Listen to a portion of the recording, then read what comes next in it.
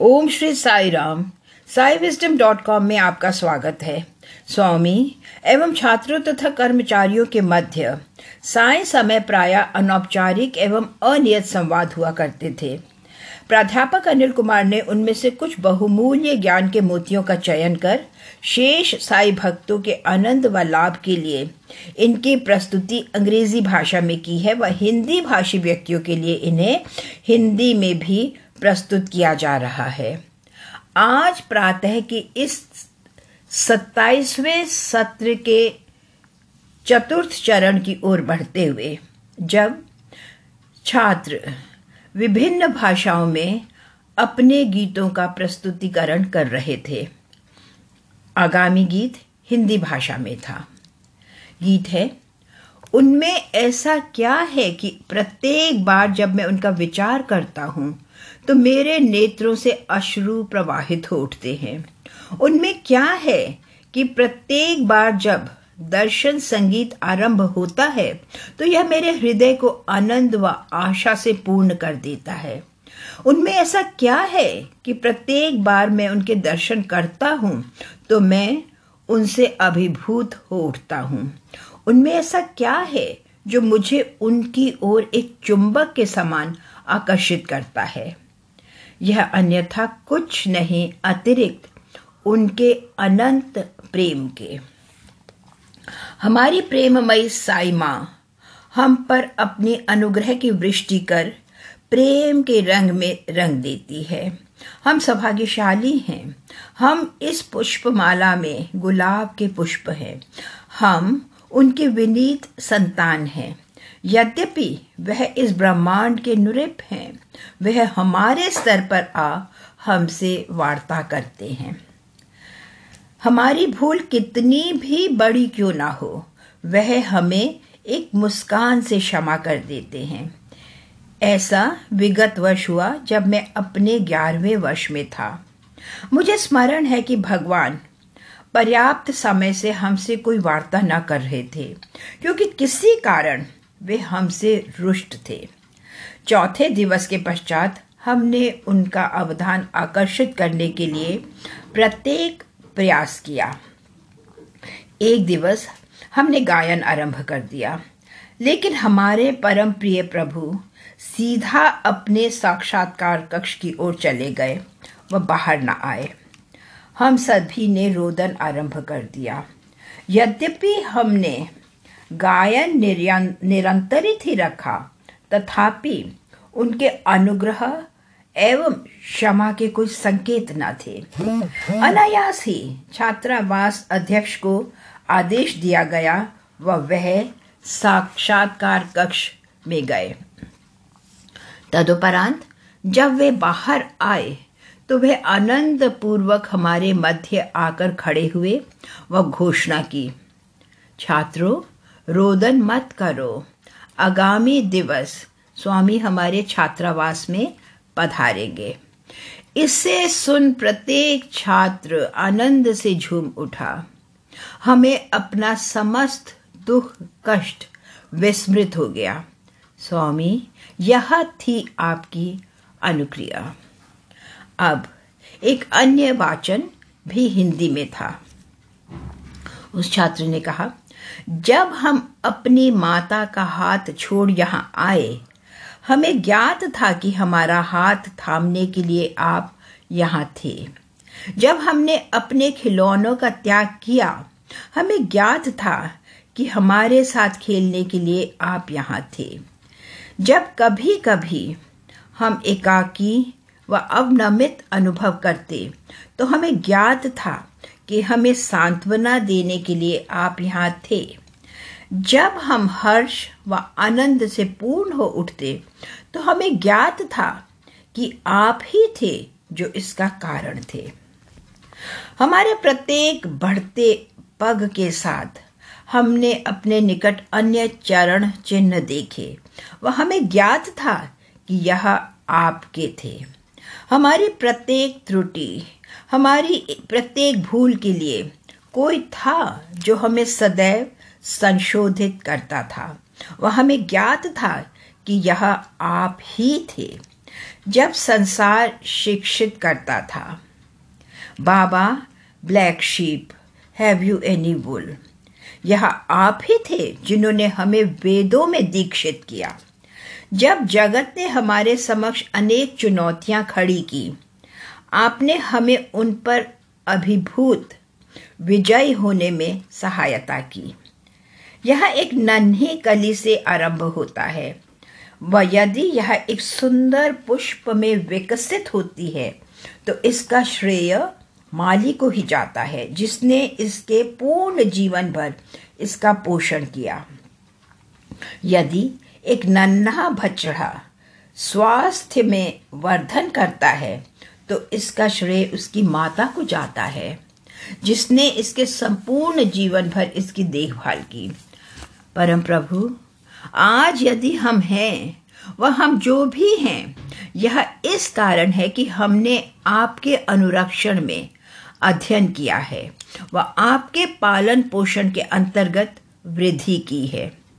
सर्वाधिक महत्वपूर्ण स्वामी, हम आपकी संतति हैं।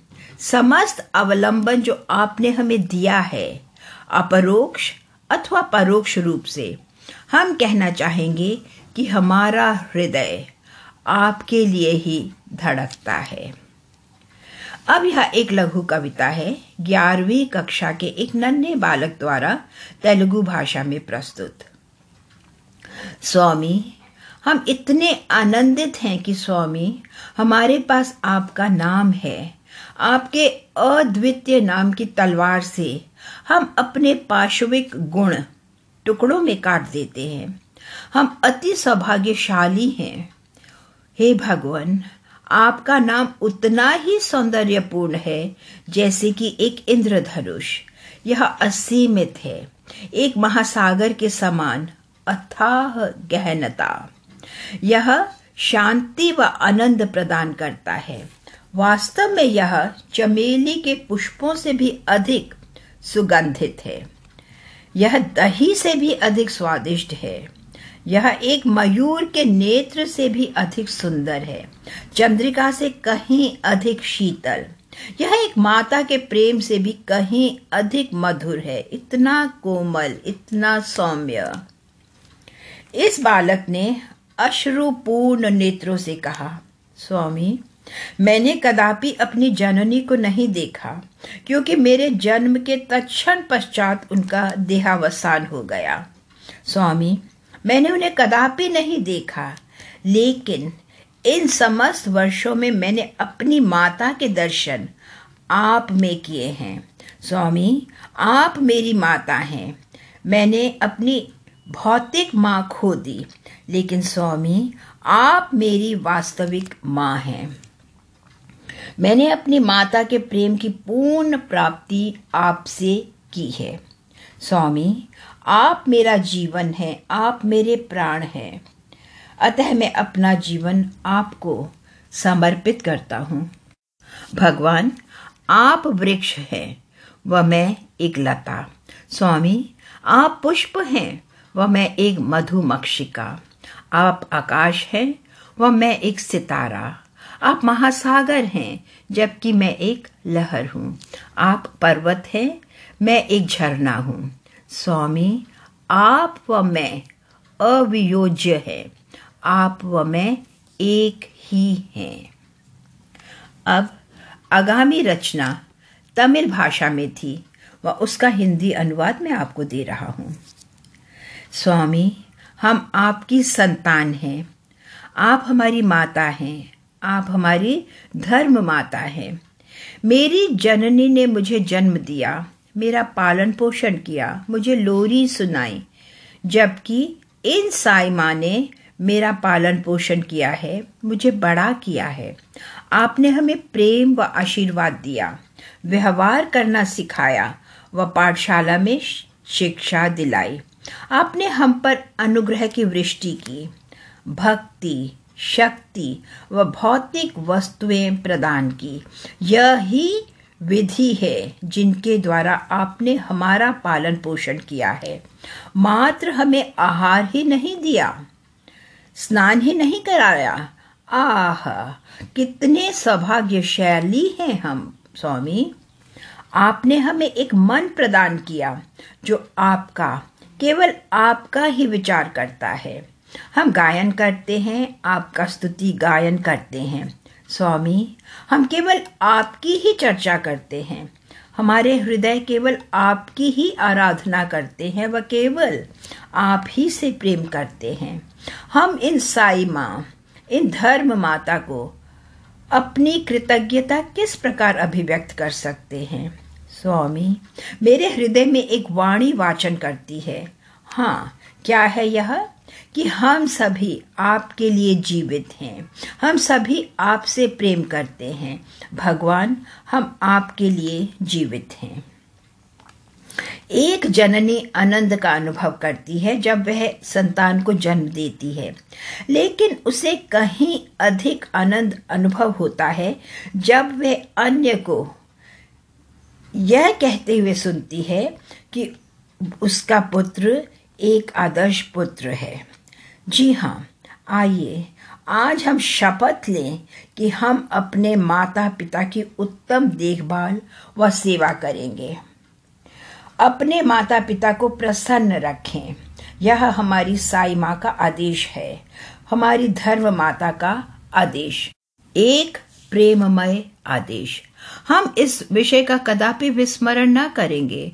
हम कदापि विस्मरण न करेंगे कि भगवान बाबा, हमारी साई माँ ने क्या कहा है स्वामी। हम आपकी वाणी को विस्मृत नहीं कर सकते। आपके अधर, आपके मधुर शब्द स्वामी, हम कदापि विस्मरण न करेंगे, कदापि नहीं। तदंतर एक अन्य छात्र द्वारा एक अंग्रेजी रचना थी। स्वामी, वर्षों व्यतीत हो गए हैं, समय परिवर्तित हो चला है, लोग परिवर्तित हो गए हैं, संसार परिवर्तित हो गया है, प्रत्येक परिवर्तित हो गया है, लेकिन प्रभु मेरे लिए आप अपरिवर्तित हैं। वह मंद गति के कदम, वह करुणामयी दृष्टि, वह संवेदनशील शब्द, वह अबोध प्रश्न। आज नाश्ते में तुमने क्या खाया? पायसम के कितने चम्मच तुमने लिए? कितनी बड़ी थी चपाती? यह प्रश्न कदापि नहीं परिवर्तित होते, समस्त समान रूप ही हैं। हे प्रभु, मेरे भगवन, आपने मेरा पोषण किया, मुझे एक स्वरूप दिया, मुझे नकाशा। आपने हमारा पालन पोषण किया, हमें एक व्यक्तित्व दिया, हमें लाड दुलार दिया, हमसे प्रेम किया। वह सर्वाधिक महत्वपूर्ण, भगवान आपने हमें अपनाया। हमारे लिए आप एक मित्र से भी कहीं अधिक हैं, एक माता से भी कहीं अधिक, एक पिता से कहीं अधिक, भाई बहन गुरु किसी अन्य से अधिक। भगवान केवल आप स्वयं ही अपने तुल्य हो सकते हैं। हाँ भगवान, केवल आप ही स्वयं के तुल्य हो सकते हैं। आपने ऐसा हमें अनेकों बार प्रदर्शित किया है। मैं घटना का स्मरण कर रहा हूँ। एक बार ऐसा हुआ कि प्रसाद का वितरण हो रहा था। वह अनायास स्वामी एक छात्र के पास गए व पूछा, क्या तुम्हें प्रसाद मिला? उस छात्र ने कहा, स्वामी नहीं। भगवान ने तत्क्षण कहा, कदाचित तुम्हारे भाई तुम्हारा विस्मरण कर सकते हैं, लेकिन तुम्हारी माता तुम्हारा विस्मरण कदापि न करेगी। मुझे विदित है कि तुम्हें प्रसाद नहीं मिला। आओ ये लो। यही बाबा ने कहा। स्वामी, आज हम जो भी हैं, यह समस्त आप ही के कारण है। यह समस्त आपके अप्रतिबंधित प्रेम व अनुग्रह के कारण है। स्वामी, हमें आशीर्वाद दें व सदैव अपने साथ रखें। आपने हमें उच्चतम शिखर पर चढ़ने में सहायता दी है, ताकि आज हम गर्व से सिर ऊपर उठा सके। जब जगत ने हमारा त्याग कर दिया तो आप ही थे स्वामी जिन्होंने हमारे जीवन में पदार्पण किया। जब जगत ने हमारे सानिध्य का त्याग कर दिया तो आपने ही हमें अपनी सन्निधि प्रदान की। आप ही हैं जिन्होंने हमारे लिए कष्ट सहे।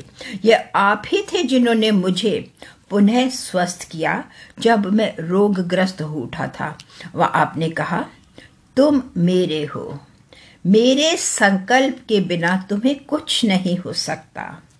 स्वामी, आप ही हैं जिन्होंने हमारे हृदय में ज्योति प्रज्वलित की, जो हमें जीवन में अग्रसर होने की प्रेरणा देती है। हम एक संगीत वाद्य के समान हैं, व आप संगीतकार हैं। यह केवल तभी होता है जब आप हमें अपने आलिंगन में लेते हैं व एक मधुर स्वर की झंकार करते हैं तो एक उत्कृष्ट कलाकृति का सृजन होता है। हम जो भी हैं आपके कारण हैं, वह हमारा जीवन आपके लिए है। यही उस छात्र की प्रार्थना थी। उस छात्र ने निरंतर रखा। एक बार ऐसा हुआ कि जब भगवान बाबा दर्शनार्थ पधारे, वह एक छात्र के पास गए व प्रश्न किया, तुम मेरे लिए क्या करोगे? उस छात्र ने कहा, स्वामी, मैं आपके लिए कुछ भी करूंगा। मैं आपके लिए मृत्यु के लिए भी तैयार हूं। स्वामी उस छात्र की ओर उन्मुख हुए व कुछ ऐसा कहा जो हमारे कानों में सदैव गूंजता रहेगा। क्या कहा था बाबा ने? मेरे पुत्र, मैं तुम्हारा स्वयं के लिए मृत होना नहीं चाहता। मेरी इच्छा है तुम मेरे लिए जीवित रहो, ना कि मेरे लिए मृत्यु को प्राप्त हो। स्वामी, हम आपके हैं। कृपया हमें श्री राम के हनुमान के समान बनाएं, श्री कृष्ण के अर्जुन के समान। अब छात्रों द्वारा कुछ प्रश्न हैं व भगवान के उत्तर। प्रथम प्रश्न, भगवान, मेरा चचेरा भाई अनेक तीर्थ केंद्रों में गया, अनेक गुरुओं के पास गया, अनेक आश्रमों में, लेकिन मैं शांति व आनंद की प्राप्ति केवल यहाँ ही कर सका। कृपया इस पर टिप्पणी कीजिए। उत्तर, क्योंकि वह इधर उधर गया, क्योंकि वह मार्गों पर चलता रहा, इस कारण वह इस मार्ग पर पहुंच सका जहां खोज समाप्त हो जाती है। मार्ग का अंत यही है। यह उसके पूर्ण अन्वेषण का परिणाम फल है। अतः स्वाभाविकता ही उसे शांति व आनंद की प्राप्ति हुई। इसके विषय में कुछ भी विचित्र अथवा अनूठा नहीं। आगामी प्रश्न, भगवान, ऐसा किस प्रकार है कि कुछ लोगों को अनुभव होते हैं व अन्य को नहीं? क्यों? भगवान का उत्तर था, उत्तर सरल है।